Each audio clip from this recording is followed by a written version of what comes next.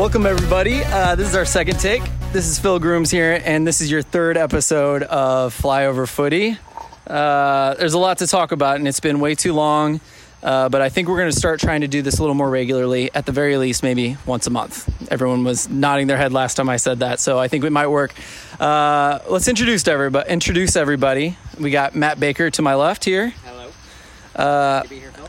I'm glad to hear that, because it's hot, and we're outside because of coronavirus. It's a bit humid. Yeah, you may hear the cicadas. They're out in full force tonight, as they have been this whole summer for sure. Anything new for you, Matt? Oh, just living that COVID life here in St. Louis. Yeah. We were all doing that over 30 thing where we talked about our jobs when we first got here. And everyone's got an interesting story, right? Yeah, it's not as exciting as you want it to be, but at least we got soccer now. Yeah. Santiago Beltran is here of Later Sports Media fame. How you doing, man? Great, Phil. Happy to be out of the house and ready to talk about soccer. No kidding. I hear you there. You've been very active with Later Sports. Am I saying that right? Yeah. Okay, good. Yeah, you got to interview Coach Trichu recently, right? Yeah. That's pretty awesome. Yeah, last week, and we have been doing interviews with some of the players, trying to do something every week. Yeah, awesome. Well, we'll touch on that for sure in a minute. Stuart Hultgren is also here. How you doing, Stu? Not bad. It's a fine St. Louis evening. Yeah. Feeling that humidity. It feels like St. Louis at night.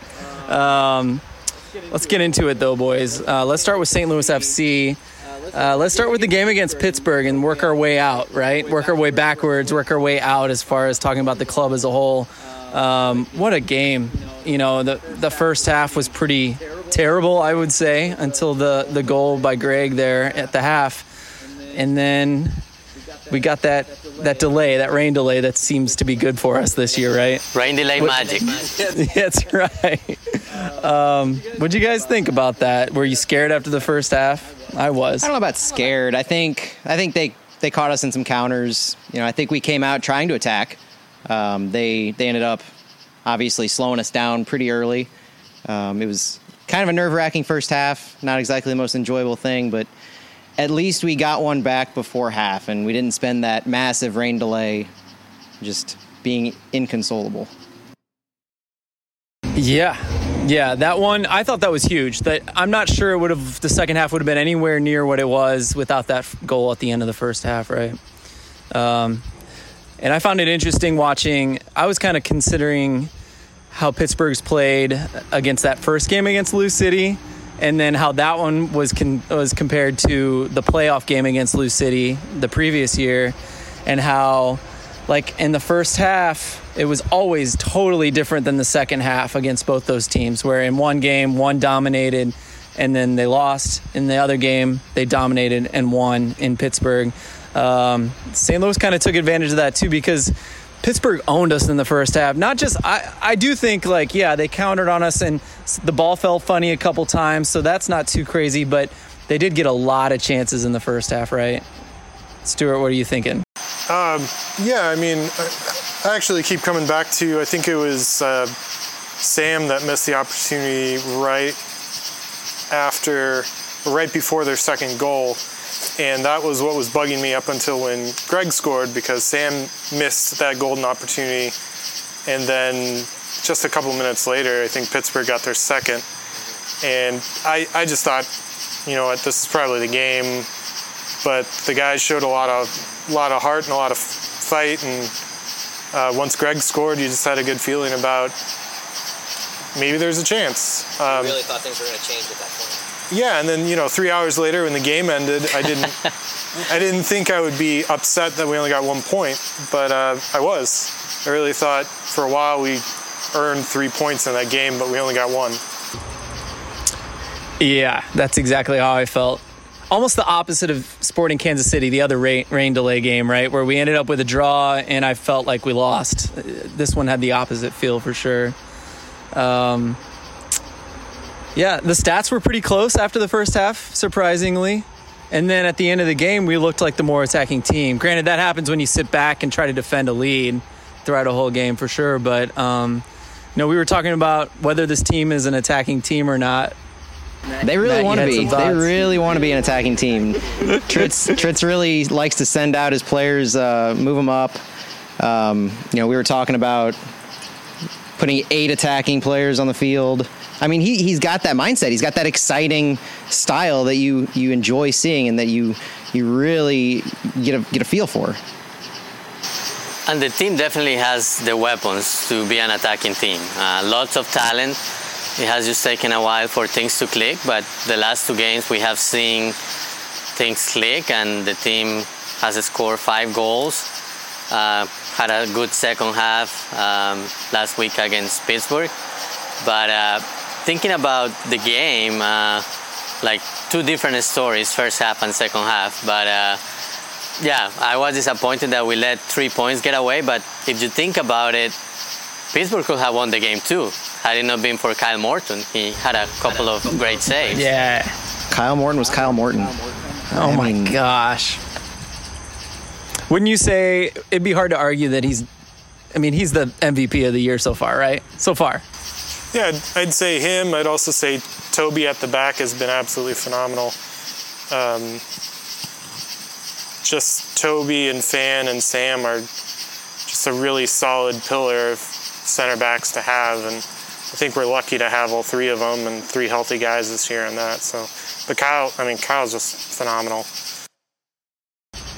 Yeah, he's been incredible. I've been meaning to look up his stats, and so I'm going to look those up, and I'll definitely post them, and because I think they're going to be really impressive. But you mentioned Toby being so solid, and he is. I mean, that guy puts out fires before they're a problem for sure. I feel like that's what he's best at, and he's good at last-ditch defending if he has to, for sure. But it's been Fink the last couple of games, right? Which has been a surprise and not to me. Do you guys have any feelings about the back 3 center backs? Sometimes they get to play. I think all it at once, provides which the is depth nice. we need. We talk about our attacking depth, but if we're going 4 in the back, you've always got those legs and that talent that can come in the second half. And we tried, what was it, 1 or 2 games? We tried 3 in the back, and I don't recall it working out too well. But he can provide that spark. And at any given moment, depending on how training goes, depending on who's feeling it, who's got the hot hand even, because Tritz likes to go with the hot hand, it seems, you could have a different combination of those 3 at any time. And we've missed that a lot, I think. And as the season kind of progresses and the players continue to take form, you really see that as a real big positive. Yeah, and Fan and Sam have played together for 2 years now. This is their 3rd season together. So they have a good chemistry, and last year Fan played every single game. I think Sam played almost... Sam started every single game. Yeah. Didn't he? He either started every single game or he came on and won last year. Last year, yeah. Yeah, he got the Iron Man award. One of 2 guys in the USL played every single game, every minute. Yeah. Fan did. Fan. Pardon And me. Sam almost did. Like, he was out like 1 game or something like that. But Because I think Sam was Iron Man 2 years ago? yeah. Yep. Yeah, so... No, both those guys play through anything. I mean, you look at Toby would, I think, play through anything as well. So I feel a lot better about our center backs than I do about our wing backs all the time. But I thought Paris had a really good game. Paris did have a good game. I think you see, he reminds me of me when I play soccer, where if I'm tired, you can tell. I don't know. I don't know if that's He it, wears though. his I don't emotions know if on his that's it. sleeve, I think. That too. I mean, I like that. For Yeah, sure. absolutely. It's like the defensive side is where he'll struggle here and there, like most fullbacks or wing backs. But man, the guy, like, it's really interesting to see. So this is what I was going to say about Sam Fink is, I don't know if I feel like Sam's in almost for offense more than defense at this point, only because all 3 of those center backs are so incredible that there are times in a game where if we can't play through midfield, which I feel like's been a problem, like we're going to bang balls from the back into the front, and Sam's our best long ball guy. We like to send the ball, that's for sure. And he created that goal, the first goal. Yeah. Kyle's goal came from Sam, played beautifully by Russell, and then Sam made it happen. It's a weird thought process, and I'm not certain of myself. I'm just kind of putting it out there, but there are points, especially against the SKC game where we ended up winning 3-1, there were lulls in the game where I was like, God, what are we doing? And some of our best attacking was LaPerre running down the left flank and Sam pinging a ball from right to left, you know. And we'd get in behind, we'd put a cross in, and it didn't work out. But there were times when that was our best attacking option, which is a thing in USL. Well, it's a thing. Let's be honest, it's a thing in Premier League, you know. It works sometimes, so. Yeah, it works, but personally, I don't like that style of attacking. I like more like when the team like builds plays and multiple touches, going side to side, opening spaces. That's more my style.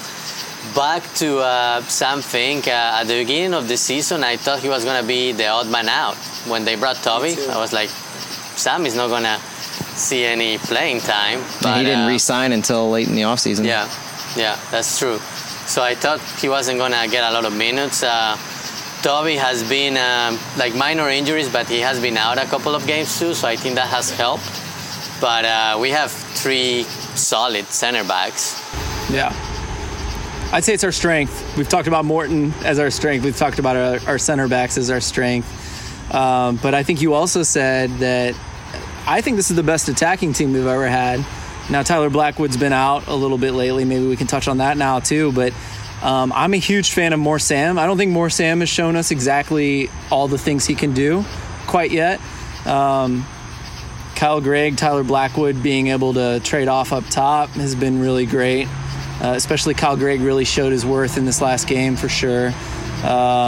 Cicerone, I mean, with the ball at his feet, it's hard to get it off of him, and he's shifty and scary when he has the ball. I think he's gotten to that elephant off his chest at this point. You know, there was a few games where he just seemed like he was trying really hard to make things happen. He was really, and just it wasn't working.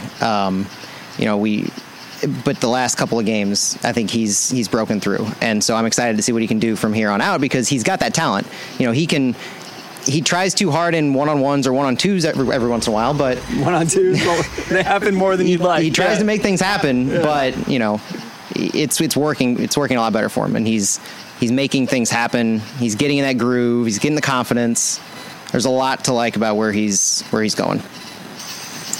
And like that game against Indy away, it seemed like Russ and Jeremy had some maybe communication issues that they're working through now, and they feel each other out a little bit better than they did, you know, a month ago. So, but Russ doesn't seem like he's really clicked yet. He was obviously clicking that first game, and then he went on hiatus for 3 months like the rest of us, and now he's getting back up to speed. And if all these guys are in form, it's going to be scary for other teams to have more Sam and Greg and Blackwood and Russ and Wall Fall. And hell, we haven't even talked about Dakers, who's forgotten. Yep. And Dakers has never really, I thought he had a good year last year, but he's never had like a huge year in St. Louis, goals and assists-wise. I mean, he's a guy that's capable of, you know, 5 goals, 5 assists on a season, and he really hasn't done anything yet. I agree. I think we all agree. I think we've mentioned it before that he became a more complete player last year to where any team could trust him to be on the field to defend and attack in the same game. But, he hasn't gotten as much. I don't know. Rivas has gone on as a sub and really shown his worth. Right. I mean, we haven't even mentioned Rivas, right? He had a slow start, but I think we've figured out what he's best at, which is coming in as an attacking sub. Seems to be his best thing. I didn't like him I don't know if they were playing him as a 10 or an 8. I thought it was weird, him playing so deep in the beginning of the season. Did you guys notice that, or am I weird? Am I off? No, I agree with you. Like when he was starting the first few games, like you could tell like he wasn't settled on the field. Yeah. And he has been doing better when he has come as a sub. Yeah. Even when he comes late for 5 minutes, he has made a difference. Right. We're going to touch on that in a second. I'm going to bring it up because we're going to go off. But, he just looks so confident as a sub. Like, almost like, okay. And he runs his ass off for like 10, 20 minutes. And that counterattack against Sporting Kansas City, too. And the 93rd minute. That was great. He handled it perfectly with such calm and composed. They settled it so well. Yeah, that was great to see. The USL highlights didn't make justice to that play because they didn't show the whole thing. They didn't show develop. Yeah, right. He started it back there, and then he ran, and perfect pass from Jeremy, and great finish. Yeah, Jeremy Gagnon-Lapierre, he's great. And I think it's really weird, and that's what I was getting at earlier, is that, Tritschou has a lot to think about, because I do think he can play Fink as almost if I want a little more attack, he can play Fink as a center back, which is a weird thing to think. If he wants to protect the flanks, he can play Richard Bryan and then throw G on the wing, which is a weird thing to think about, because I do think Bryan's a little more defensive. Would you guys agree with that? Yeah, he has better defensively than Paris, at least. Yeah. Okay, so I do think maybe against Pittsburgh, he was trying to be a little more conservative in that way. Otherwise, he played a really similar attacking lineup as against Sporting Kansas City, who you should just all-out attack for sure. But he brought on Paré at the half because they were up 2-1, and he knew we needed some attack, and Paré's so good. I mean, in the preseason, I would watch Paré. He scored at least 3 or 4 goals the first time I went to a preseason training session. He's a great player. He's got great vision. He could play as a midfielder, but he's playing left back for us, I was going to say, didn't he played as a midfielder? Played as a forward for Ottawa, too. He played up top a few times. They bounced him around everywhere. And maybe that's part of the thing with this group of guys, is that besides the whole, extended time off, maybe it's just finding how best they can mesh together.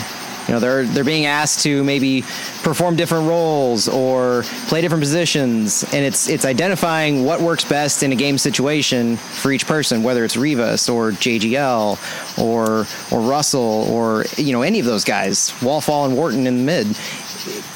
Everybody's so good and talented that you just need to position everybody to their strengths and find out where they mesh best with each other. I just feel like we feel like a veteran professional soccer team, with Tritschou at the head too. The guy just kind of knows generally what to do to put his players in a position to win every game. And I'm talking about subbing Lapierre at the half in this game is a bold move, and it worked. I'm talking about my favorite move of the year, an Open Cup style move we talked about earlier, throwing on 8 attackers against Sporting Kansas City to try to get just a freaking draw. You know what I mean? That was my favorite move of the season, and he's not afraid. He's playing on house money in a lot of ways, and he's having fun with it. But I would say these veterans are able to, he says, this is what I'm going to do. They know their roles. They go to work, and I think we've seen good results from it, all except for the Memphis game.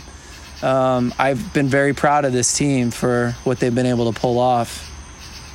They're pros, right? Doesn't it kind of feel that way? For sure. Yeah, that Memphis game is going to sting, though, for a while. No, I brought up the It's good to look at the bad with the good, and it doesn't feel like that was even the same team. And it was the exact same with the Memphis game last year, where we lost 1-0. I don't know if it's the stadium or maybe, that field is absolutely god-awful. It's just terrible. It was better this year, though, because there's no baseball being played on it. But I don't know what it is about Memphis, but they've only won 1 game. Against us. And it was against us. They're at the bottom of their group. So it doesn't feel good, especially how we just dominated them in preseason. But maybe that's part of the team's identity, is playing up to their competition. Isn't that a hallmark of St. Louis FC? We always play up and down to our competition. No, I feel like we play better against teams that are at the top of the table. Which is good, because we're in a group with Indy and Louis. Yeah. I agree. I have this theory about a lot of teams, but St. Louis has been, I feel like this has been their MO for a long, long time, that we're good at defending against really good teams and countering. That is our thing. That's why in the Open Cup, we've been so good for so many years. We've been able to do some special things because we're good at sitting back and organizing and countering and getting a goal. So I think SKC2 is bad enough that we can attack them like crazy and still come out with wins and draws. But Memphis is that middle ground where it's like we have to attack them. If they're organized, then it's harder for us to win. And that's my theory. I don't know. But I feel like that's been somewhat proven true throughout the years, even with this more attacking team that we have this year. It's just harder to win when you're the attacker, right? I think the World Cup has kind of proved that. I've heard a lot of major pundits say that in the modern game, you score goals in the transition. And even a team like France in the World Cup scored goals in transition, which is so weird to think about. But yeah, it's just the way it's played. So it works for us to be able to sit back and play. But I would say opposite of that is that we won in Pittsburgh with them sitting back, and they're one of the best defending teams in the league. So that's pretty freaking amazing. This is the last thing I think we should touch on with St. Louis FC as far as their play this year. But they earned a lot of my respect doing what they did against Pittsburgh because all the odds were against them.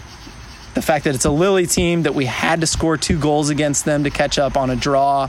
We're away to Pittsburgh, and we still pulled it off. Oh, God, that's amazing. I don't even think we've touched on Wallfall's set piece. No, we haven't. That was a beautiful goal, and it was exactly what we needed. And it wasn't even our last chance in that game. Like you talked about in the first half, Stu, that by the time it ended, you were not expecting to be a little upset that we only came away with a point, but between Cicerone has to bury that ball off the crossbar. Russ. I just spent so much time talking about him getting his confidence and everything, and I mean, right there, that has to be buried. Hey, to be honest, I don't think he was expecting that ball. Because it came like it kind of just fell into his lap. The Pittsburgh defender couldn't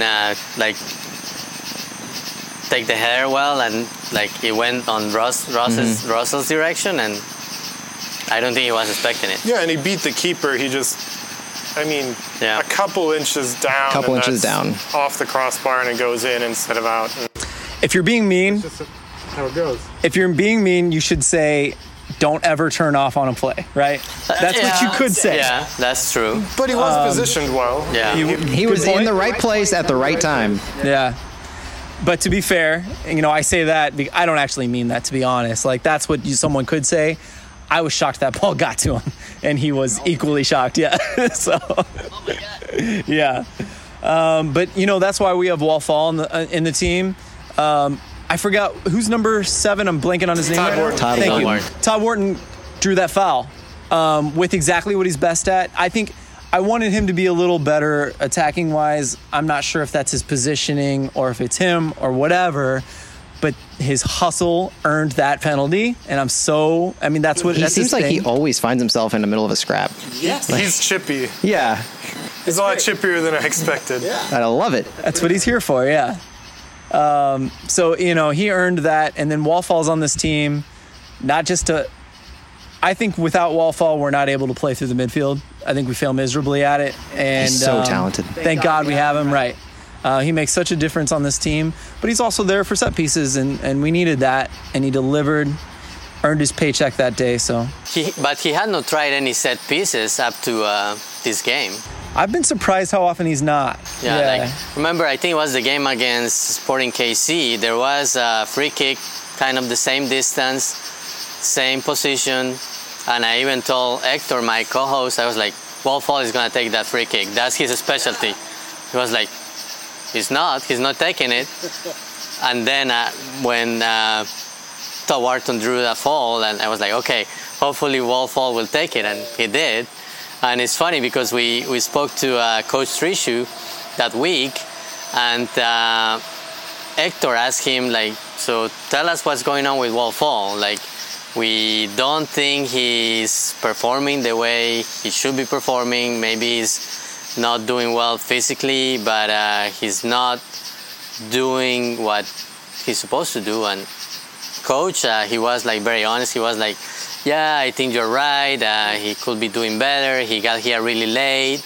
He got here the week we went to Indy. So it will take him a few games, maybe a few more games to get to his level. And it's funny because he made a comment. He was like, he's one of those guys that I ask him, okay, well, I want you to do this, and he does it. So for Saturday, I'm going to ask him to score a goal, and he will go and score a goal. And then what happened? He scores on that free kick. Should have thought of that one earlier. That was awesome. I should say that every game. Right. What a great story. That's so good. Wafall, he's crazy. You know, Ottawa used him as a striker last year. I mean, he played. He scored like 9-10 goals. It's ridiculous. The guy's. He's just like the epitome of what you hear about German soccer. How like Americans in the second and third tiers will just like get athletic freaks and put them out there. Germany puts like smart, slow players out there, and it's Wafall. Like he's not fast. He's not an athletic freak at all. Sometimes I wonder if he's even trying to run hard out there. But he doesn't need to. He's smart enough that he doesn't have to run his ass off the entire game. He knows when to run it hard, and he knows when not to. He knows where to be at all times, and he knows how to hit a free kick. He's great. Got the best vision, and maybe the best vision in the USL. Up there in the top 10, probably.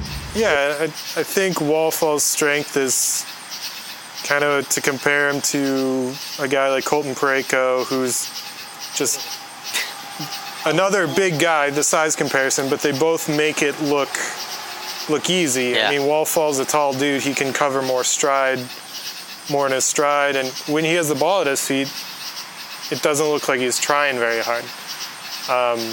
And he might be. I mean, he's very talented. He's just so intelligent about the game. Yeah, he makes things look easy. He moves the ball around. He doesn't have to be going 110% every second like some, Sporting KC kid who's 17 years old oh my God. Trying to prove himself. And they done a stop. He knows what he can do. Cleats up at the end of a game into someone. You have to bring that up. I like it. That kid should be happy that he didn't get worse off from Wharton and Fink because definitely they were not happy with him. Which one was it? Was he one of their midfielders? I don't even remember. I don't remember. Might have been, I don't know. We were riding their left back because he's kind of bad, but that's kind of what we do in our side. Kind of pick a player and go off on him. The other thing that was great about what you just said is that you just compared Parayko. Hockey to soccer. I'll take it. I like that. It works, though. You did well. I enjoyed it. A little Blues crossover for you guys if you're listening. Let's move on, though. We just talked about mostly good news with St. Louis FC.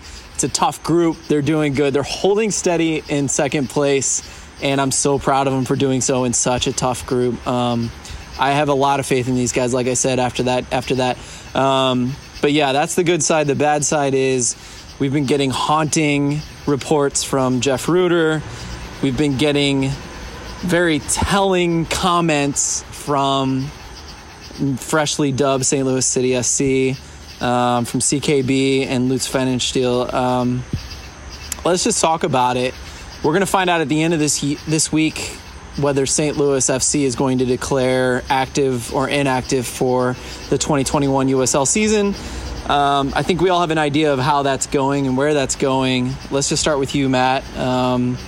What do you think is going to happen, and how do you feel about it?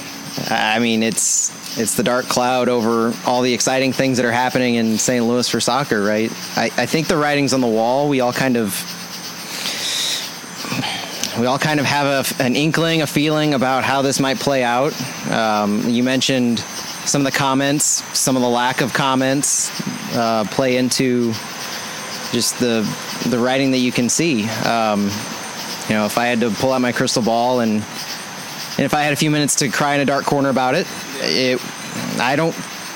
unless something drastic changes, or unless, we read the Athletic article where they're talking about a financier and needing somebody to step in and help out. Unless something is being worked on in the room where it happens, you don't see a future for the club.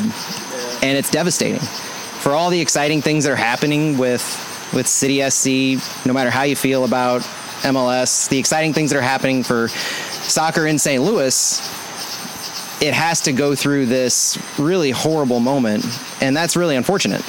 we've talked for years about how perfect and ready-made things seem to be. And we've all seen the pyramid that was out a year and a half, 2 years ago. It all seemed right there for the taking. And, we'll talk about some of the reasons and the systems and the different ideas and styles that Lutz is going to bring to the academy on that side. But for this club, it's not the way that they deserve to go out. It's not the way the fans in St. Louis deserve to have the club they've supported go out. It's 6 of the best years St. Louis soccer's ever seen from a fan and supporter perspective. They've never been amazing on the field, but that's not what it's been about. It's been about the culture. It's been about the experience, and it's been about professional soccer in St. Louis. Yeah, and the way that old timers talk about the Steamers is how I'm going to talk about the St. Louis FC seasons as that period of 6 years of my life that I got to experience this really special thing. And, knock on wood, we get 8 years. But yeah, no, it's, I'm excited for City SC, but it comes with that big asterisk of they're not currently playing, and there's a team currently playing that my heart belongs to, and my emotions won't be clear and completely free until I know what's happening. And even then, it's going to probably overshadow the joy a little bit of even the first year playing. Because that'll be the first time for a lot of fans to get back together and kind of remember some things. And I just feel like emotionally, for fans, it would be easier to just go from 2022 to 2023 and not have that break. And if there was more of a connection between the two clubs from a fan perspective, it would make everything way easier to accept. Now, of course, it's not my $5 or $6 million to spend on it. And we don't know the politics behind what MLS and City SC and USL and STLC are saying, because there has to be some sort of tension and politics going on there. So who knows? But it's just unfortunate that the St. Louis FC fans are getting caught in the middle of all of this when they really shouldn't need to be. Yeah, I have mixed feelings about it. So unlike you guys, I haven't been there since like day one. But this team has grown on me. Going to games, started to go in 2016, which was the second year, like a game here and there. Went to more games in 2017. Then I started doing some work with a radio station to broadcast some games, and have been doing that for the last 2 years. But still, the team has grown on me. It's like by now, I've been here since 2006. I consider myself a St. Lucian, and it hurts to see what's going on. I think the lack of or all the silence going on is hurting the fans, and I feel it for everybody. It would be better if St. Louis SC was maybe saying something about it, but the lack of information, I think, is killing everybody, and not having the thought of not having soccer in 2021 and 2022, I think it's gonna take a lot of steam from what's going on right now, which is a lot of excitement about the new team. I have been hopeful. I have been very optimistic. I always say, they're working behind the scenes. They will figure it out. When that article in The Athletics came out, I kind of lost most of it.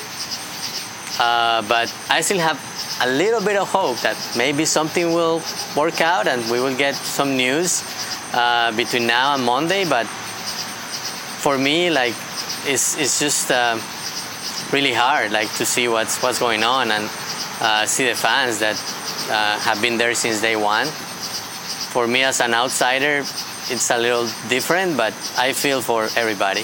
Well, and I think that what you're talking about of that's your journey on St. Louis FC. Everybody's got their story, right? I agree. We don't have I'll be honest, St. Louis FC doesn't have the biggest fan base in the world. In the grand scheme of St. Louis sports, St. Louis FC struggles to break through to relevance. But for passionate supporters, we all have our own stories. I came into the St. Louis I had no ties to the St. Louis soccer scene prior to 2015.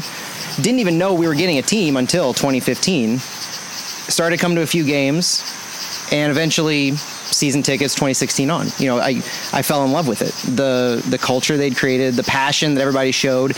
It was the thing we had been saying for years and years. All you have to do is show up and you'll get it.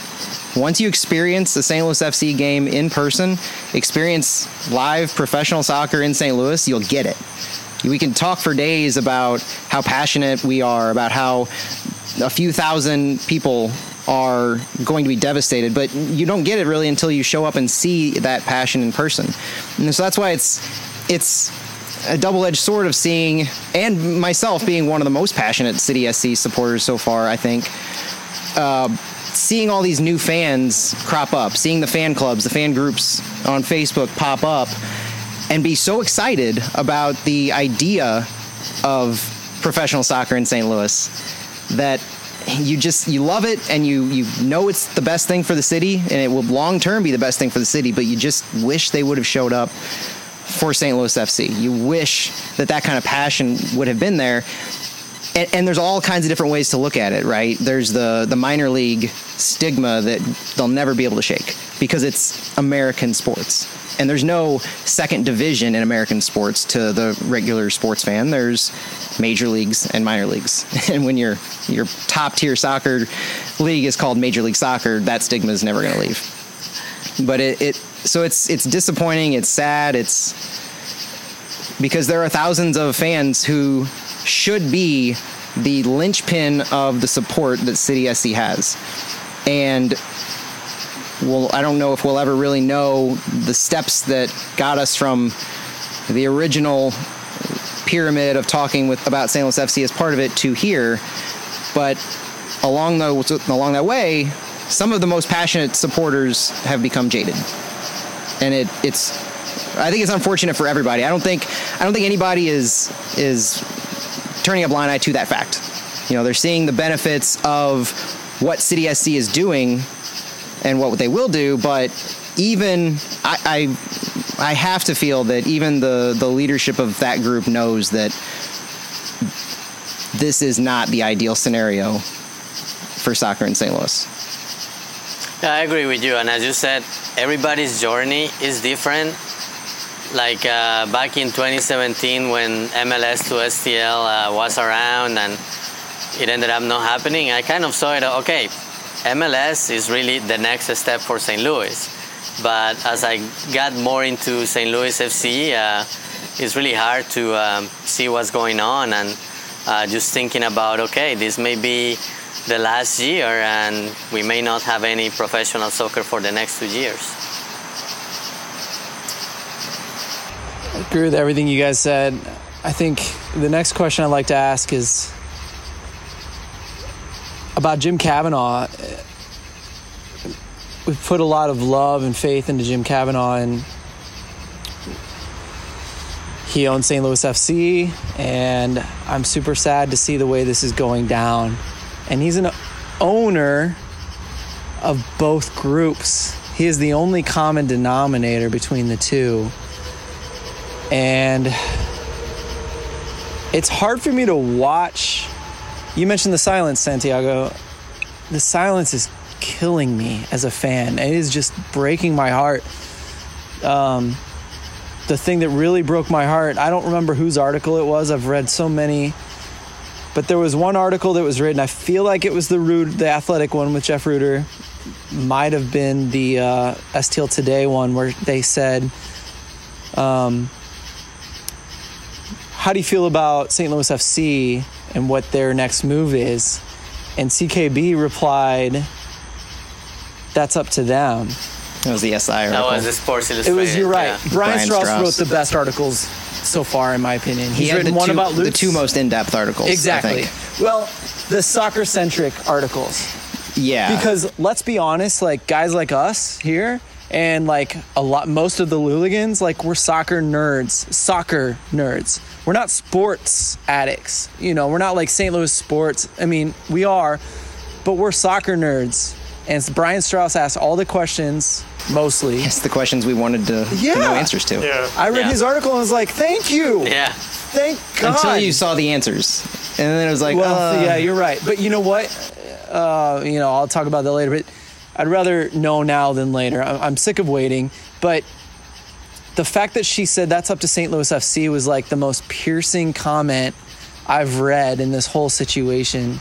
It just was like immediately made clear, and I should have known, because every USL team, with the exception of FC Cincinnati, they ignore the USL team. They ignore the fans. It happened even in Nashville, who was even trying at first to do that. And eventually they said, no, we're going to do our own thing. We're going to start from scratch. And I understand why. I think it's a money thing. I think it's they realize the major fans are going to be the average attender, blah, blah, blah, blah, blah. Let's be honest, the Luligans are all going to buy those $30 tickets in the supporter section. That's what I'm going to buy. They need those guys in the boxes. They need the people buying 50-yard line, half line tickets in the front row. You know what I mean? Like, that's their bread and butter now. We're not. And that just explains, like, the difference. Like, USL, to some extent, is such a boutique-style league. Yeah, it's minor league, sure. You can dub it minor league, but when I go, that experience is catered toward me, personally. You know, the beer, the showing up and yelling at the players during the game, and they turn their head when they hear me. They come and say hello at the end of the match. I get to talk to them. Like, it is such a fan-centric experience. It is such a boutique experience where it's only 5,000 people showing up to this game, and it's quality soccer. Even if the individual talent isn't as good, they're trying to play the beautiful game. You know, like, it is awesome. USL is such a cool thing, and we should mourn the loss of it if it does go. And I do think the MLS group is doing themselves a disservice to dismiss that whole way of thinking so soon, I should say, and not continue it on in some form or fashion straight into MLS day one. So do you think for the ownership group it is like a calculated risk? Like, they think, okay, we're going to lose 2,000 St. Louis FC fans, but we're going to gain... They don't care. They don't care? Don't you feel like they don't think about it? Am I wrong? I don't know that I would say it's a calculated risk. I think that, you know, I don't think they devalue supporters and see supporters as people who will show up regardless. I don't. Maybe it's just that I don't want to think it, but I don't think that. I think it's a lot of business decisions that are being made about a sport that we are live or die by. We are passionate to no end by, and we're seeing the fruits of business decisions being made. Yeah. If you think back to MLS to STL, Jim Kavanaugh gets Bain Capital guy. Paul Edgerly. And Paul Edgerly has no soccer ties. He has no St. Louis ties. It's Jim Kavanaugh's show to run, really. He's getting the financing. He's going to move St. Louis FC up. That was the assumption at the time. Falls through. Doesn't happen. Fast forward a year and a half, the Taylor family is the one that reaches out to Jim asking about soccer in St. Louis. At that point, the behind the scenes things are happening in the summer of 2018. You get to the fall of 2018 when they unveil MLS for the Lou in October, and then the website goes live. We see that St. Louis FC is a part of the plans. My take on that is they didn't know any better, and it was Jim's idea to include them. You know, the Taylors and at that point, though, I think the Taylors are still running the show. of choosing what kind of, because they're the main financiers, the primary owners. They probably aren't even familiar with St. Louis FC. They just want to bring a new team to downtown St. Louis. They want it for the city. It's always been about the city for them. From all of their philanthropy, everything they do is about making St. Louis City what it is.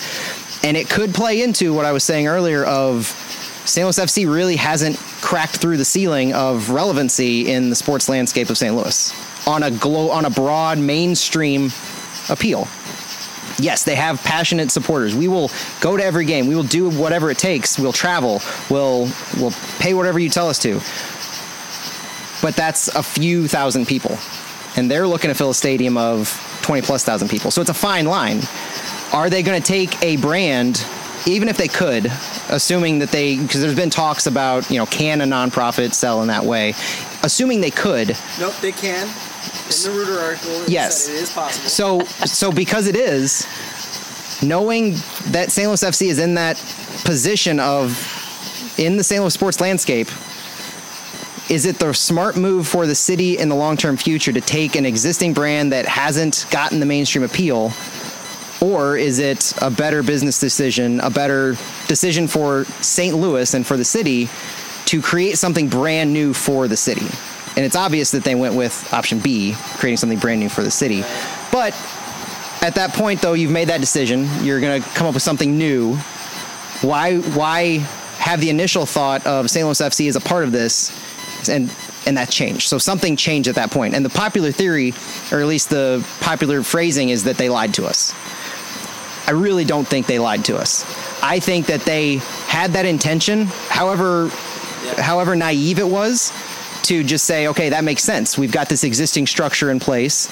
You've got the team, the academy, the youth system, the foundation. It's perfect. Plug and play, let's go. Well, that all disappeared at some point, April 2019, when those first stadium renderings came out. That's when it disappeared from the website. So at that point, they stopped talking about it. It was removed. It was gone. We have our screenshots still from it, but that's when they stopped mentioning it. So you figure some conversations were happening with MLS, with maybe between the Kavanaughs and the Taylors and it could tie into something we're going to talk about here in a second, of the pay-to-play, the free-to-play. If you go with the Gallagher approach in St. Louis FC, you're utilizing that pay-to-play structure. And you're limiting is not the right word, but you're limiting yourself to that model, that pyramid, where, yes, an existing amazing structure is in place that is proven to develop talent, but you're, in a way, limiting yourself. Maybe MLS had a say in it, in that most of their academies now are free-to-play, and that's the direction they're going for it. All of these things, I think, play into that decision to separate yourself from St. Louis FC. I agree with you. I think the timeline you just laid out is exactly what I've been thinking. Who knows? But I think it's been very innocent the entire way. I really think it's been a knowledge-building situation. They started with Jim Kavanaugh's idea and moved on to their own, and here we are. I think it's totally innocent. And from Kavanaugh's perspective, we know that St. Louis FC was top priority to get to MLS. Whether it was originally the plan when 2014 when he brought it here, no, I don't think it was. I've heard it wasn't. Going with that assumption, by 2016 it was. He wanted MLS. He wanted St. Louis FC to be a part of that. And so we know that option one for him is St. Louis FC to MLS. But the bigger goal for him is to bring MLS to St. Louis and everything that it entails. If it means MLS comes here and St. Louis FC goes away, that's the decision that appears to have been made. So and I'm not saying that's his call. It kind of seems like it's his call. Thank you. Okay, so that's where I wanted to pivot, and I teased it earlier. Silly, but last thing I'll say, and I got to get you guys in here, but I want to get this out that this idea, this is not shots fired. It's just my feeling. The idea that Kavanaugh is innocent in this whole situation. It's just let's think about what he wanted, and I think you just laid it out perfectly, that he wants the top level of soccer in St. Louis. And so... it should be in St. Louis. Agree, yeah. I mean, I have heard, let's say, Extra Time, right? I've heard it from a lot of people, but I remember that episode of Extra Time where they talked about STL City, SC. They were like, can you imagine an MLS without a St. Louis in it? No. You can't do it. I mean, it would be ridiculous to have an MLS cut off new expansion and St. Louis wasn't a part of it. It'd be stupid on their part, right? I mean, we can be that bold. We are the soccer capital. Isn't that what SC stands for? Soccer capital. Soccer capital, soccer club. city. Yeah. Soccer city. But what I'm getting at is that's what Kavanaugh has won for a long time, if not the whole time. Who knows? But this idea that he's not contributing to this problem, that none of us are carrying, none of us like this, right? The disappearing of St. Louis FC, either Kavanaugh is part of the move that is to get rid of them, or he's a silent partner that's allowing it to happen. So, well, there's a third thing, but he's not innocent in the loss of St. Louis FC. So if you want to vilify him, go ahead. I'm not going to, because I'm with him. Like, I understand the movement. It just hurts me because it's my team. You know what I mean? But I do think, like, you have to be aware of the fact that he is implicit in the loss of St. Louis FC. He has to be, because of his role of being in both. I think the theory, it's somewhat of a popular theory, I think, among supporters of St. Louis FC who are kind of jaded by City, is Jim's being sidelined by the Taylors. I don't know if that's true. I don't know if it's true. I'm just saying that's the theory, is that It's an option. Is that, yes, he helped get them here, but as far as decision making goes, he's being sidelined. And now, to extrapolate from the quote of CKB in the SI article, St. Louis FC can do their own thing. Well, Jim is almost certainly under some sort of NDA. Absolutely. And what that covers, we don't know. Yeah. It's very clear that City has made CKB the voice of the club, and all of the media interviews typically go through her. I think from now on we'll see a lot more going through Lutz, but up to this point it's all been CKB basically. Yeah. In the beginning there was more with Jim, and he's kind of been phased out. Now if that's his choice or not, we don't know, but obviously making CKB she's the main investor, the main person talking. She's the president. She's the president. Or CEO, sorry. CEO, She's the CEO. yeah. CEO, that's been a decision that was either made by her, made by the group, or something, but we're not privy to those conversations. We're not privy to much, are we, Stuart? No, of course we are. At this level, It's fine. at USL we're privy to a lot more, but when we get to MLS, Yeah, good point. we're privy to less. We don't have the connections of some of these big guys, but no, it definitely is disappointing. And to add another level to it, St. Louis FC is, in all intents and purposes, in my mind, Jim Kavanaugh's youth club. He played for Bush growing up. Mm-hmm. Like, this is his club from his youth, and SLU is basically, especially at that time, an extension of Scott Gallagher. Scott Gallagher, Bush, they both fed into SLU. So both him and Tom, this is their childhood club. I mean, if we're experiencing this, I assume that they're experiencing a lot of really, really mixed emotions. Especially, I mean, I've talked to Jim a lot of times. I won't say I really know Jim, but one thing everyone says about Jim and raves about Jim is his loyalty. His loyalty to his employees and those who follow him. And I can't see that Jim is really happy with how we're all feeling about all of this. And he's definitely not deaf to it. So the last few weeks and the next few weeks coming up, I'm sure are going to be really interesting and terribly conflicting emotional time for Jim Kavanaugh and Tom and anyone who's in that circle. It's just they're feeling what we're feeling, but it might even be magnified. So, like all things in U.S. soccer, this is just not easy and it's not simple, and always someone gets their feelings hurt. It's just a rule of U.S. soccer. If it's on Twitter, someone gets their feelings hurt. If you follow a team, it's... But for me, that was the big draw of MLS always, was that I knew that my club would be around in 20 years.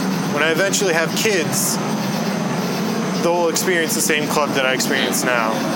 And with STLFC, it's grown into, I mean, I love them from the beginning, and it's grown to be a central core of who I am. But, you know, if you would tell me that if the club survives and there's no MLS, if they stop playing in 2023 anyways, I would believe you. I mean... Well, and we've talked about like backdoor ways that St. Louis FC can survive, or the spirit of it, whether it's absorbing the team and rebranding it, making it the USL side of MLS. Everything changes, but there's still that, it's almost like that theoretical St. Louis FC is still here because they bought the license, they bought the franchise fee, and they're absorbing it. Just cutting it off is, I mean, there's no easing into anything there. Yeah, but to your point though, Jim, Tom, Pat, they all feel the same way we do. But in some ways, they feel exactly like we do. They're like the personification of how we feel. Of this whole situation sucks, but there's an intense excitement for what's to come. They know that what's coming is going to be great for the youth development, for the city, for the fans, for the region. But this is not how anybody envisioned it going, them included. Yeah, we don't know.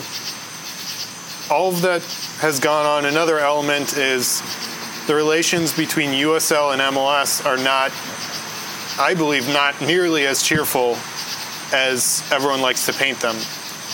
USL is not a cheerful subordinate to MLS. They have pretty big aspirations. Well. Yeah, and St. Louis FC is the team that's caught in the middle. Sacramento Republic, they had it built into their USL contract when they joined. If they went to MLS, they keep everything. St. Louis FC, we didn't. So you just don't know. I mean, St. Louis FC could be the team that the leagues decided to fight over. Maybe not, maybe so, but Charlotte, Independence, they don't have that issue. We're in a unique situation that other clubs aren't in, and it's really not a great place to be as a supporter. Again, you don't want to be caught in the middle of these things. Yeah. I completely agree. I think we are caught in the middle. Santiago, any thoughts before we move on? Yeah, just thinking about Jim and Tom. I think they are in a tough situation. I'm not going to judge them until this is over and we have all the information and all the details about what's going to happen with St. Louis FC. One thing I wanted to get your opinion on, if St. Louis FC is somehow absorbed by St. Louis City SC, would you guys be happy with that? Would you be okay with that? I could always tell myself that the USL side we're watching for City was St. Louis FC. I mean, their history, it's almost like, I guess if you're a Miami fan, you can say your history flows through Ottawa. But in that same kind of way, where but we have more of a passionate love for that, where they would be buying the franchise fee. They wouldn't really, they're rebranding it, all that. So yes, it would almost be exactly what we want at this point. Best case scenario, we know St. Louis FC is not continuing on, but we're getting that team in spirit flowing into. Whether they take a hiatus or not, this is what I was thinking of, all right, what is the actual best case scenario? Like realistic best case scenario here.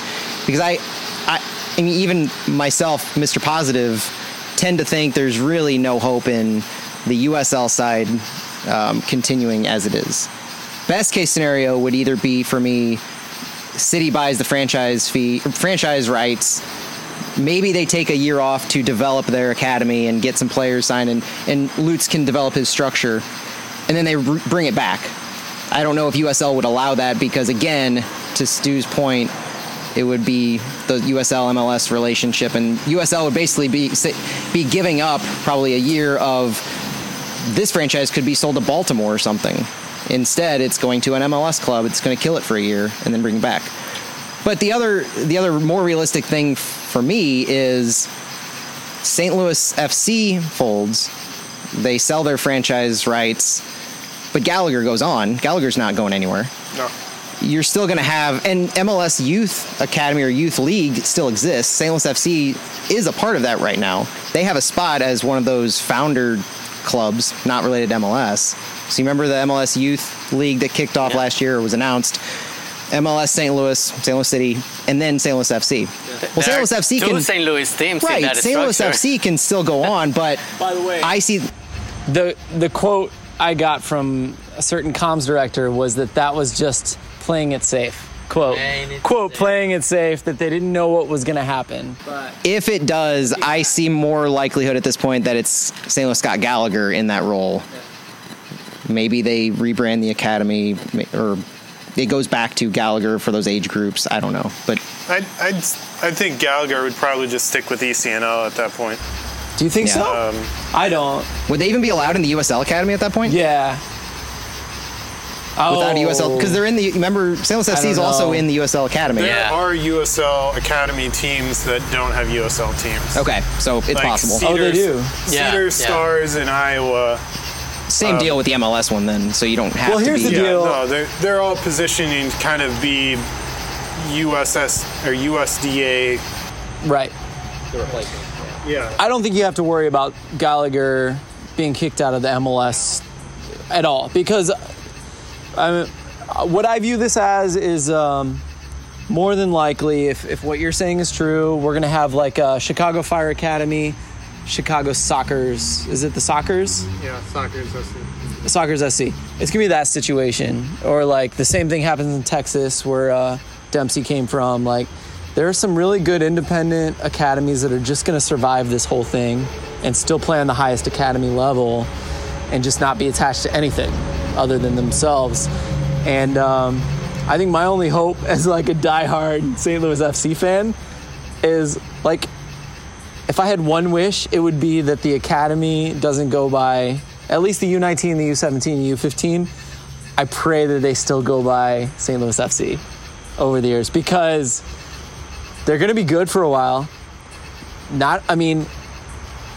I beat this to death, but we got third place in U19 in the fucking nation, everyone. We beat multiple MLS academies. And my opinion is, everyone's been talking about how U.S. soccer's been getting soft over the years. And I think our national team has shown that to a certain extent. Maybe it's the down years. I forget what they call that, but for the national team. But there are a lot of like technical U19 teams out there that are developing out of this like USDA thing, out of their new way of teaching players how to be. And I think St. Louis FC really was able to dominate by just like being ballsy. You know what I mean? Like in that DA tournament, we were the ballsiest like academy in the tournament, in my opinion. And we had enough talent to kind of push ourselves over the edge, but we were able to defeat technical ability and flashy ability with blood and guts. And that's what St. Louis FC is, right? I mean, even the USL team, that's what we are. And it's really cool to see the academy do the same thing. And what I'm getting at is I just pray that continues and that we have our blood and guts St. Louis FC Academy going on for years to come. And perhaps we have the MLS technical European style academy right next to it, and they all produce players. The last thing I'll say about that is that Joshua Penn just signed from the Sockers to Indy 11 today. And so he could have gone to the Fire as a homegrown, probably. I think he's in their area. Instead, he chose to play for Indy 11, and he also chose to play there over playing for a great college program in the Indiana Hoosiers, and I think it's a higher level than even the Indiana Hoosiers. So it's a cool thing. It's an interesting world we're in right now. It's not all bad, but there is some goodness to be had in our future, no matter what happens, right? But do you guys feel like that's what's going to happen? That we're going to have like 2 academies? Honestly, I think the talk that we've heard so far about St. Louis City SC's academy structure, knowing that Lutz is creating something from the ground up, he's got his vision, he can do whatever he wants, it's going to be free to play, is going to be such a disruption to the St. Louis soccer scene. I think it's almost impossible to see what Gallagher or what St. Louis FC Academy would look like in 5 years, knowing that next year you're getting a free-to-play academy system up and running with, I think Lutz said he was starting with the 15s and 16s. 15 and 16, yeah. So you start with that group, you expand it. By 2023, they're going to have an entire system of age ranges up and running.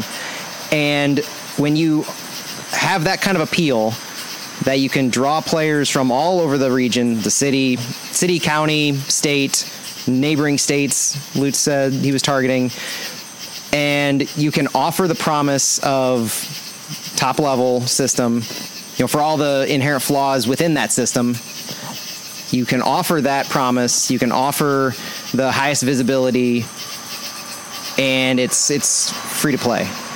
It's got the perfect mix of being able to attract all the best players. So what does that mean for an academy system like St. Louis FC who tries to compete with that? You're going to have people who choose to go there for coaches, for relationships that are quality. And so they're not going to have like just this drop off of talent. But I don't know if they'll be able to, even if they continue to exist, retain the same level of competitiveness and talent that they've had up until now. Yeah.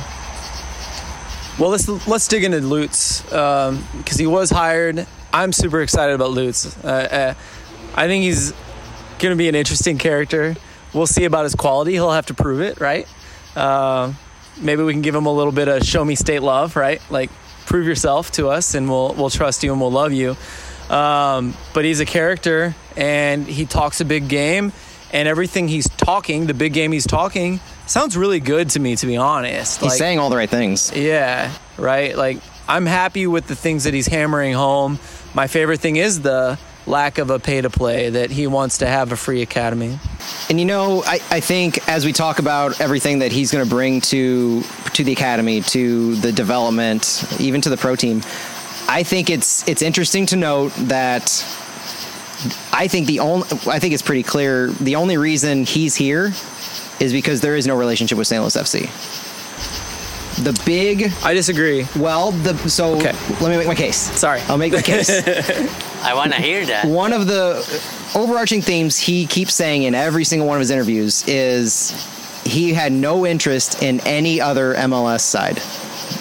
I think he had options. Possibly Vancouver was an option. The relationship exists. We know he had offers from Italy, Newcastle. Yeah, Newcastle. Yeah, so I think Inter Milan and Newcastle. Good choice running away from that, in my opinion. But he kept going back to the reason he chose this group, besides the ownership's vision, so he kept saying ownership vision here, is the total control he had to develop a system from the ground up. There was nothing here. It was the most unique opportunity he could come across. And I'm not saying he just, if that opportunity existed in Des Moines, Iowa, he would jump for it. You've got to sell the city, the area, the culture. Ownership clearly did that. But the point is, he had a blank slate. That's his thing. He's kept saying, blank piece of paper. That doesn't exist if you have a relationship with St. Louis FC. So I'm not saying we couldn't have found a better or a good sporting director besides Lutz. I'm just saying, specifically talking about Lutz here, he wouldn't have happened with a St. Louis FC relationship. Agree.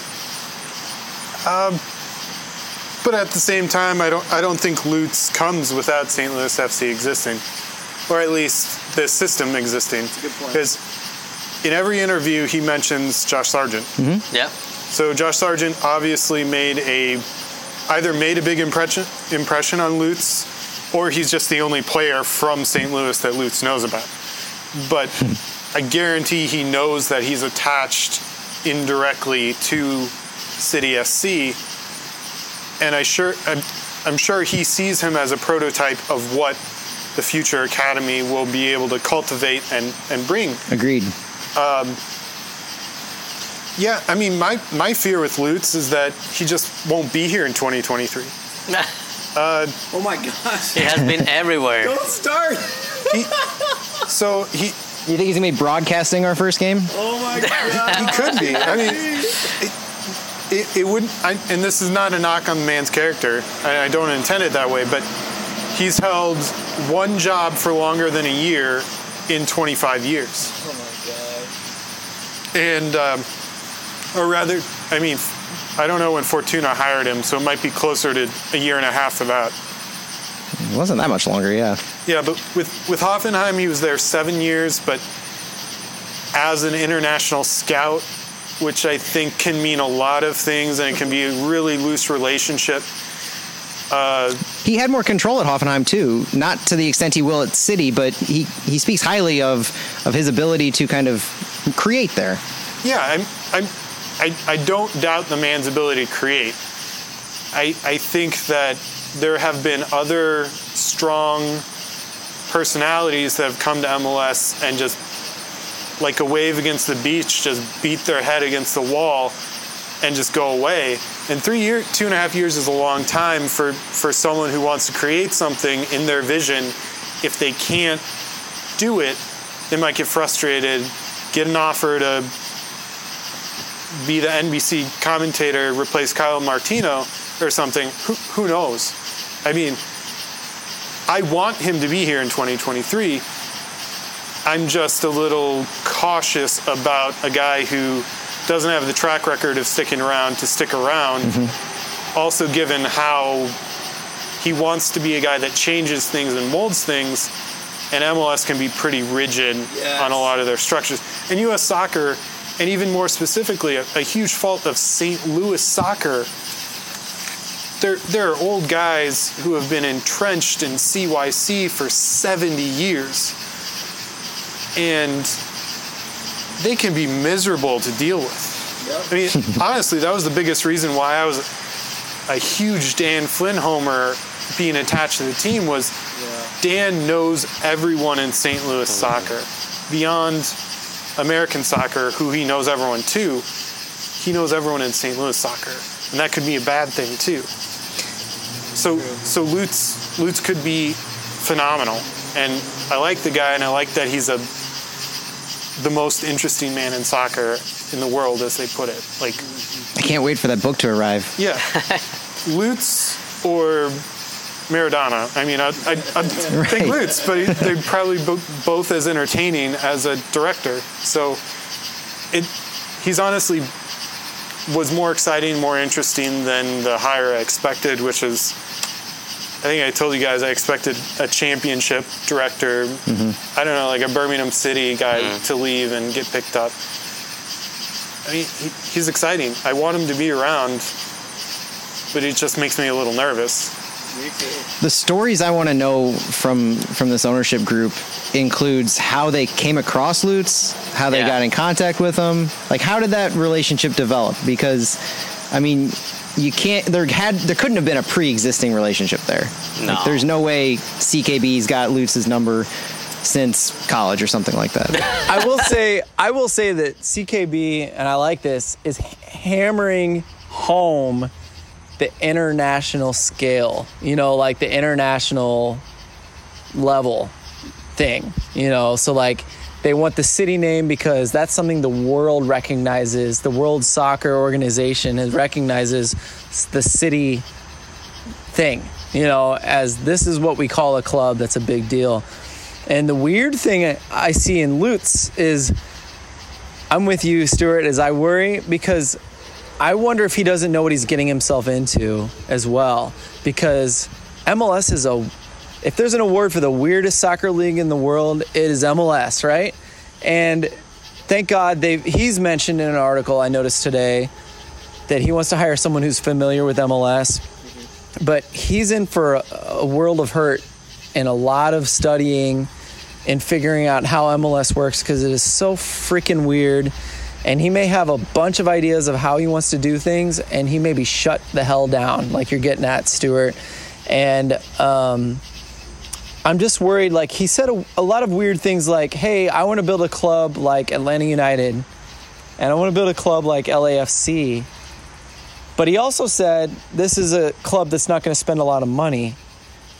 There's a major disconnect there, right? And he may be smart enough to know, okay, I built a team at Dusseldorf who doesn't have a shit ton of money, so I know how to find these guys who are hungry, and we're going to bring them in, we're going to use them, and we're going to sell them on.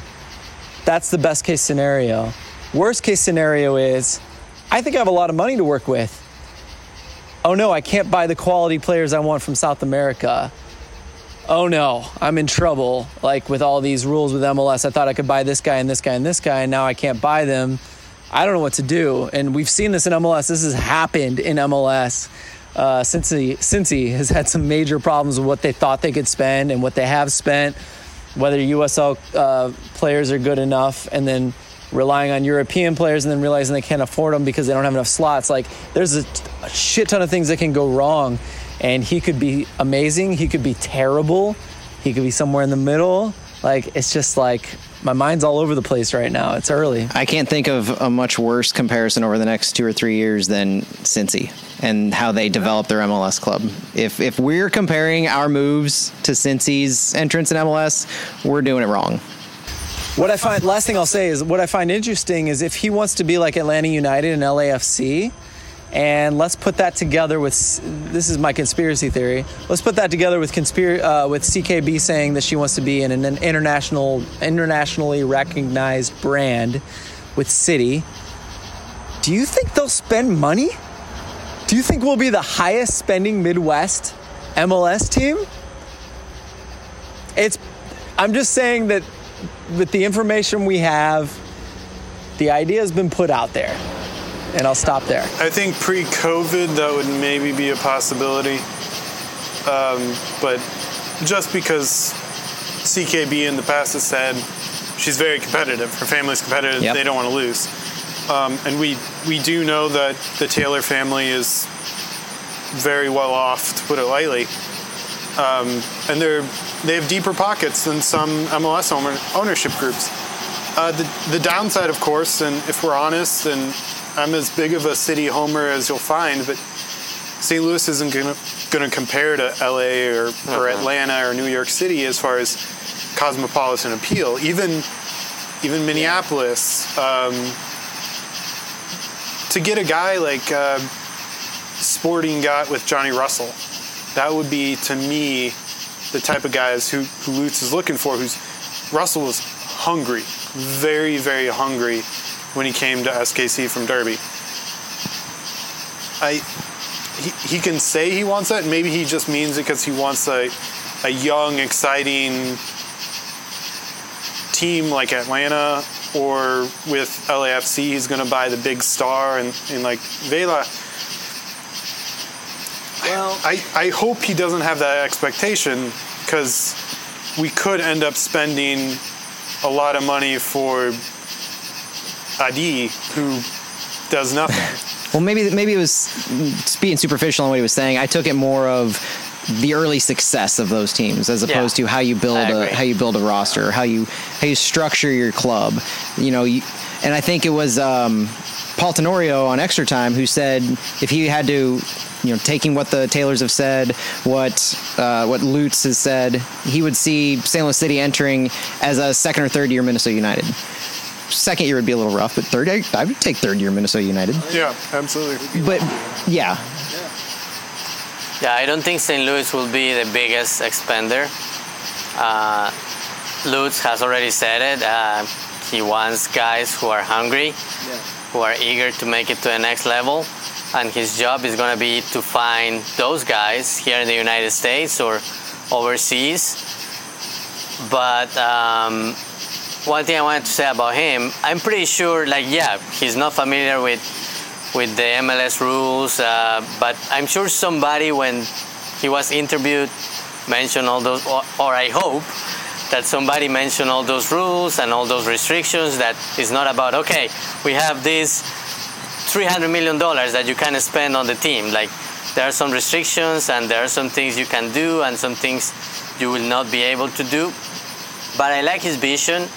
I like the fact that he's an outsider. He's not that familiar with U.S. soccer, with St. Louis soccer, and that he found some value on having that clean slate and started from zero and building a thing. So I like what St. Louis SC is doing. I like their vision. I like that they want to unite the city. I like the fact that they want to be a disruptor on this pay-to-play system.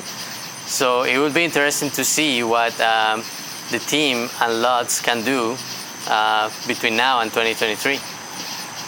Yeah, I agree with you. I think I just threw that out as like, I'm worried about these kinds of things. I do agree with you. Like, he's not coming from Man City. He's not coming from Liverpool. He's not coming from Bayern. He's coming from Hoffenheim, who grew from the bottom, right? He's used to financial restrictions. Exactly. Yeah.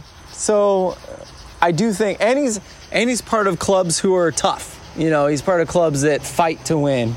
And so that's where I should settle, honestly. I guess I was just expressing my worries that this guy doesn't know what he's getting into. But well, and he's not entirely unfamiliar with MLS. Played here.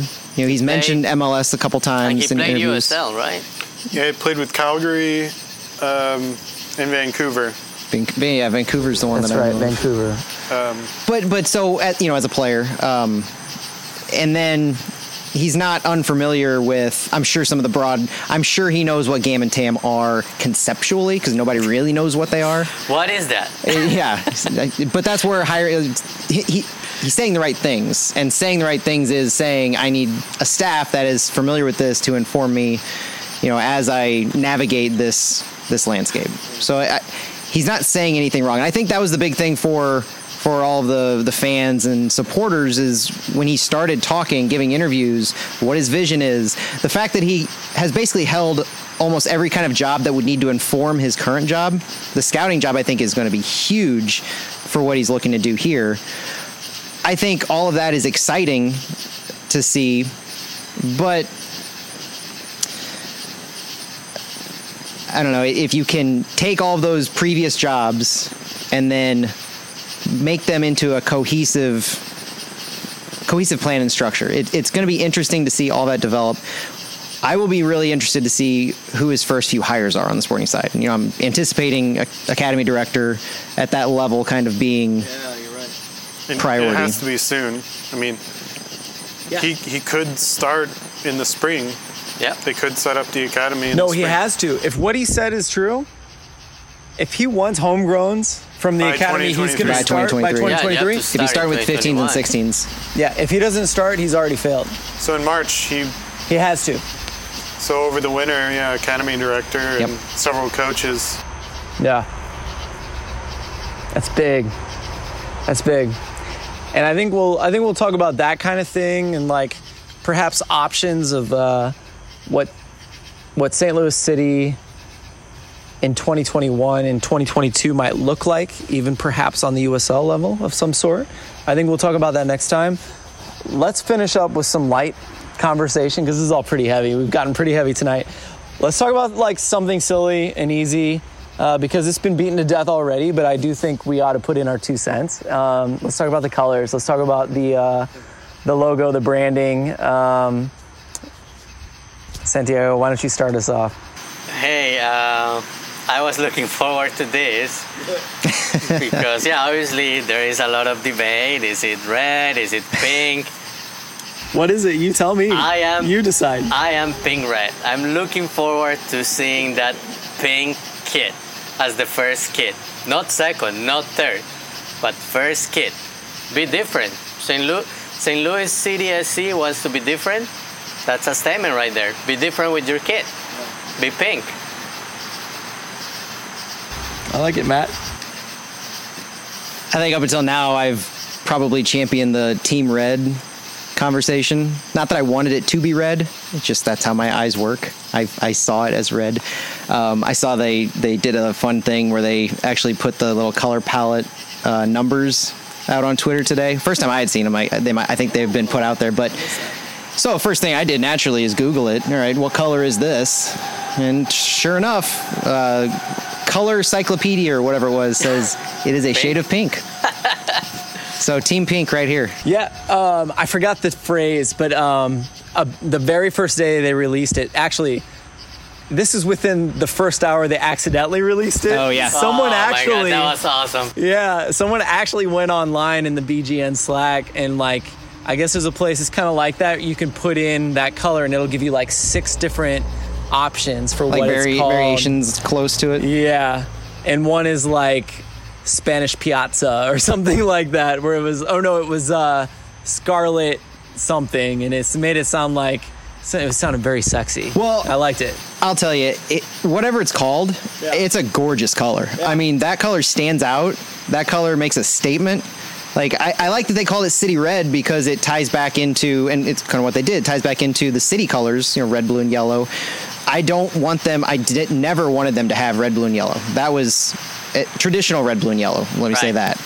It's overused in MLS. It is Chicago right there. You don't want to have those same colors, and we don't.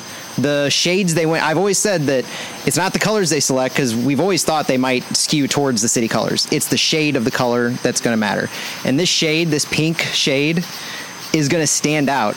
And I think, I can't remember where I saw it, but I could have swore that there's something about the color you choose as your primary color in your ability to have it as your number one kit. Like, it has to be a dark enough shade. And so if they had gone with a pink, like an Inter Miami, for instance, couldn't use it as your first kit. And just because we're doing a podcast, I'm not going to cite sources because I don't have any sources to cite right now. But I'm pretty sure I read that somewhere. You do have the best sources in the group. But I think that the shade that they went with is going to look amazing as our primary kit because it has to be. CKB said it herself that she didn't go with this color to not wear it. So they didn't name the team St. Louis City to not call it City. Very intentional decisions being made here. They're going to wear that shade as their primary kit March 2023 at home. It's going to look amazing. The colors, I love everything about the colors. The darker river blue, that I think it's an energy yellow, and arch gray. Yeah. Love the branding on it. I hope they use them all over the years. Every one of them. Once we see that alternate kit, you were talking about it earlier, that alternate yellow is going to look amazing. Hell yes. Yeah, you could do a mainly yellow alternate kit, something like that. If they really wanted, they can't because Adidas will make sure they have an all-white away kit, but they could have done, there's got to be the token boring as the home, away, and to some level. But yeah, no, I got to be honest, it wasn't what I expected, and their primary color was very bold, and I liked that, and I liked the statement that it made that it was bold. The crest, someone said it reminded them of a League One crest, and with crests, they grow on me or they don't. MLS rebrands pretty often, so it's better than Nashville, it's better than Chicago. I like it better than Charlotte. I do too. And once you see it more around town, you get used to it, you kind of adjust to it. I think the biggest hate that I hear from the crest is the abstract designs they went with. It's the knee-jerk reaction, right? You see it, and you don't expect an arch to look like that, so you're looking for an arch that looks like an arch. You're looking for rivers that look like rivers. You're not looking for abstract versions of those. I think it speaks to exactly what you're saying, that it'll grow on people. Yeah, and I have some friends who are amateur graphic designers who hated it and mocked up their own versions. And I have a lot of friends who are professional graphic designers, and they nearly all loved it. Oh, really? Interesting. So, I mean, the text on the side of the crest was kind of divisive, but a guy like Fat Deuce, Mike Pendleton, really liked the abstract, and he liked the arch, how it goes.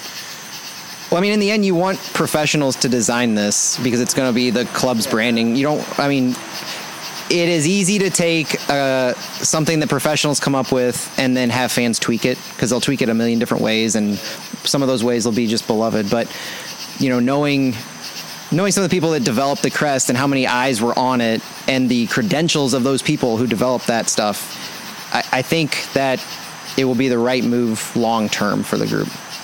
Yeah, and again, and the animation of it. Change it. And I love the animation. That was cool. A very small part of me hopes that they change this before the first kickoff for the people who get tattoos Oh my God.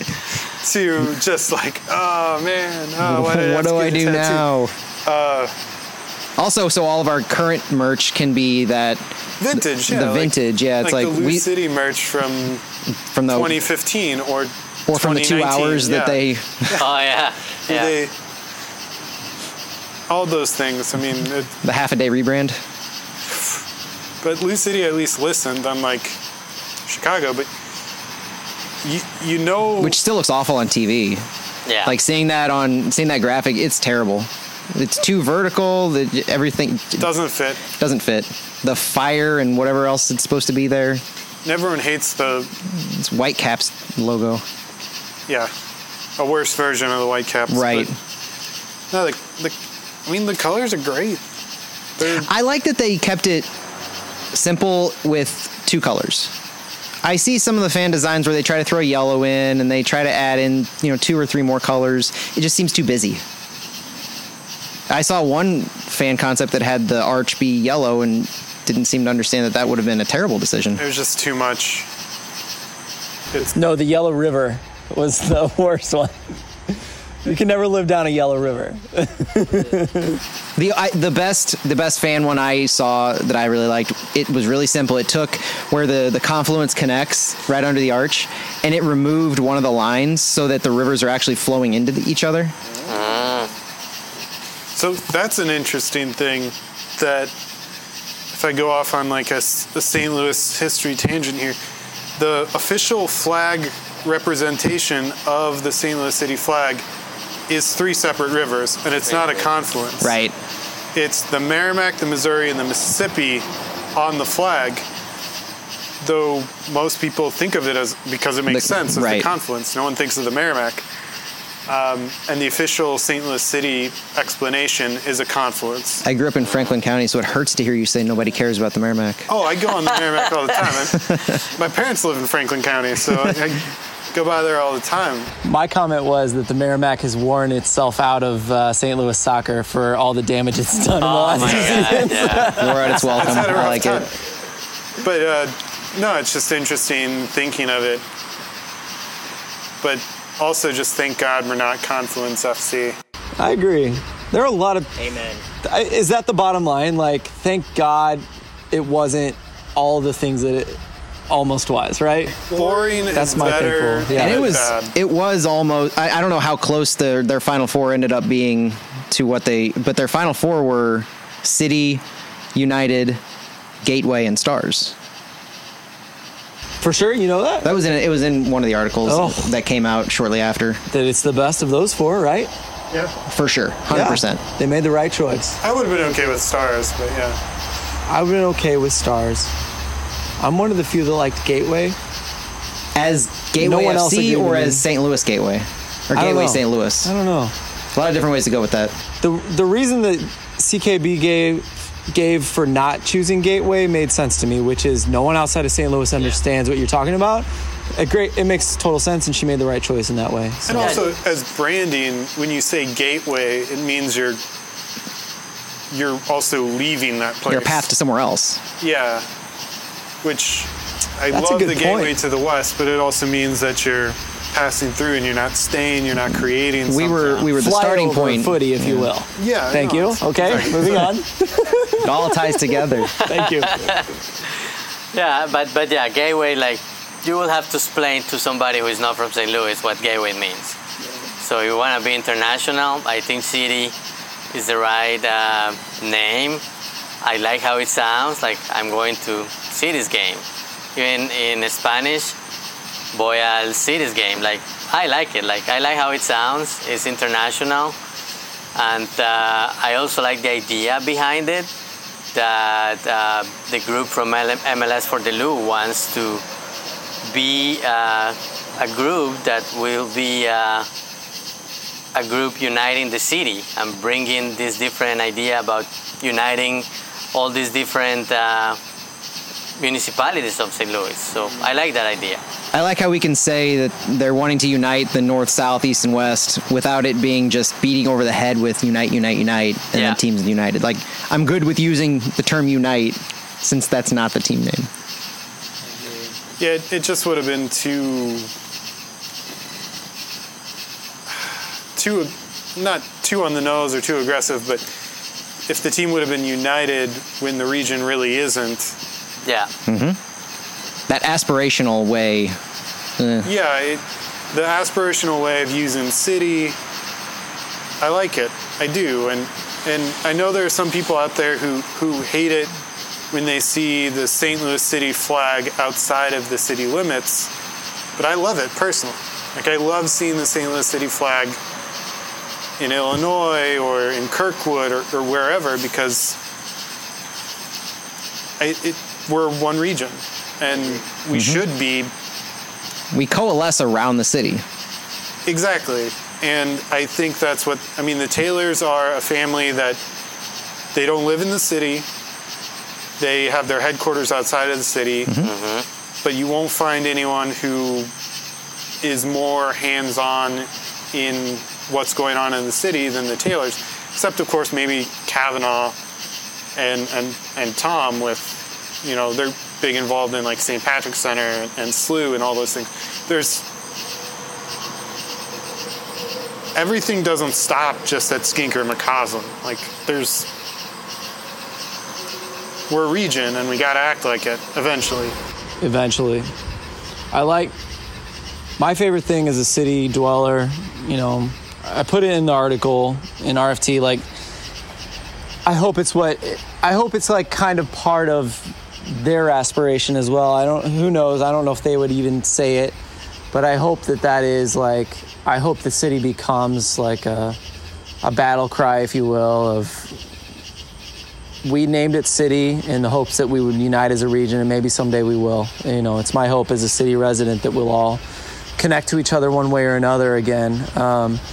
And we need it as a region. Even if it doesn't happen, it'll still, in my mind, stand as a hope, a desire for the future, that we named our team St. Louis City SC as hopefully a uniter for the entire region. And, you know, if it doesn't happen, it's fine. But I just think it works on a lot of levels, and I like it as something that we need to support. We need to ensure the viability of, because the city of St. Louis is the economic center of the region.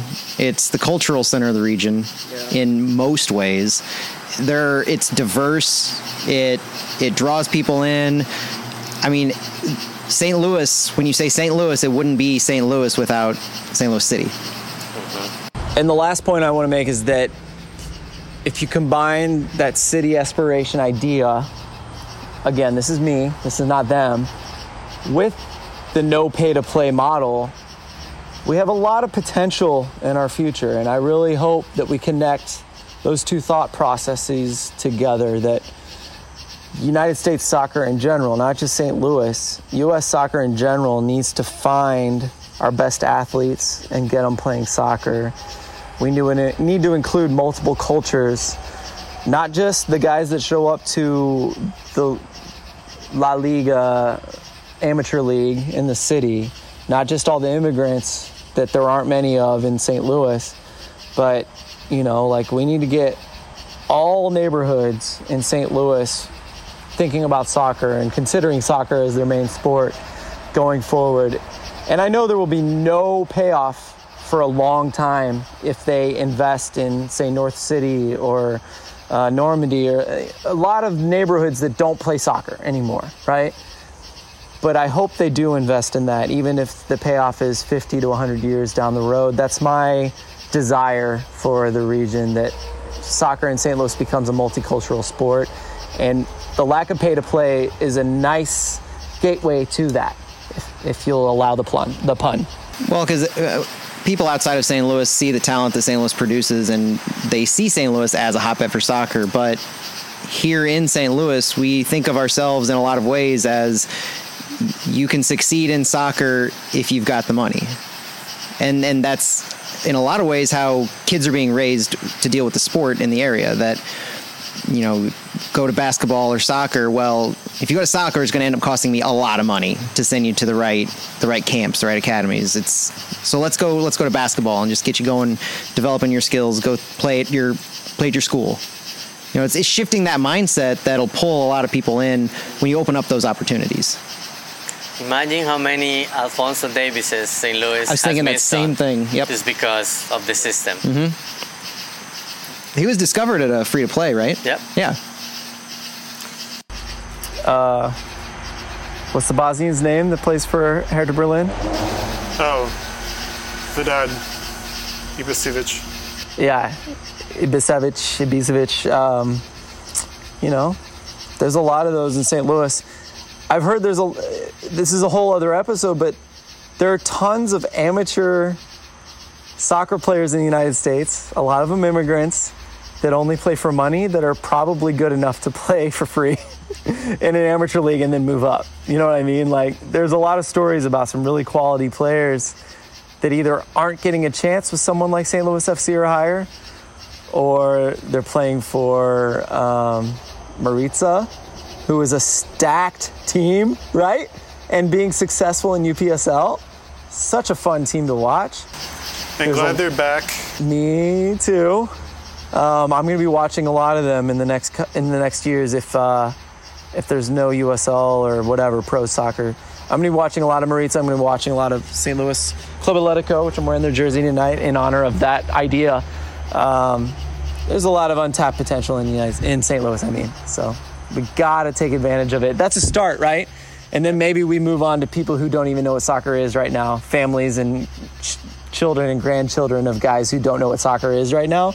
Maybe those guys start playing soccer. That's what I want. Well, and regardless of how long Lutz ends up sticking around, whether it's 3, 5, 10 years, the foundation he builds is going to be what sustains the club. And in a lot of ways, it's going to be what drives these systems and structures that are ancillary to the team as well. So watching him develop it, no pressure, right? No pressure, Lutz. But watching him develop this system and the inclusivity that comes with that is going to be exciting, because we know it's kind of an omen of things to come. He's got something special in his hands right now, and I think he knows it. Yeah, he knows it. And we all care very much about our little soccer baby that he's got in his hands right now, that we'd like to see develop into something special. So we all care very much. I think that's abundantly clear in this podcast. I know it's been a while, but I think that's a good thing to close on, that we very much care about soccer. There's a lot of potential for soccer in St. Louis. It's already something special, and it can be something that's special on the world scale. And I think that's what we are all hoping for. And we all just hope that it's done right. We care for what has happened. We care for what is right now. But we hope for the best in the future, no matter what it looks like. And so that's what we're here to talk about. And hopefully we'll be talking about it more often as we go forward. Thank you all for listening. And this is Flyover Footy saying goodbye until next time.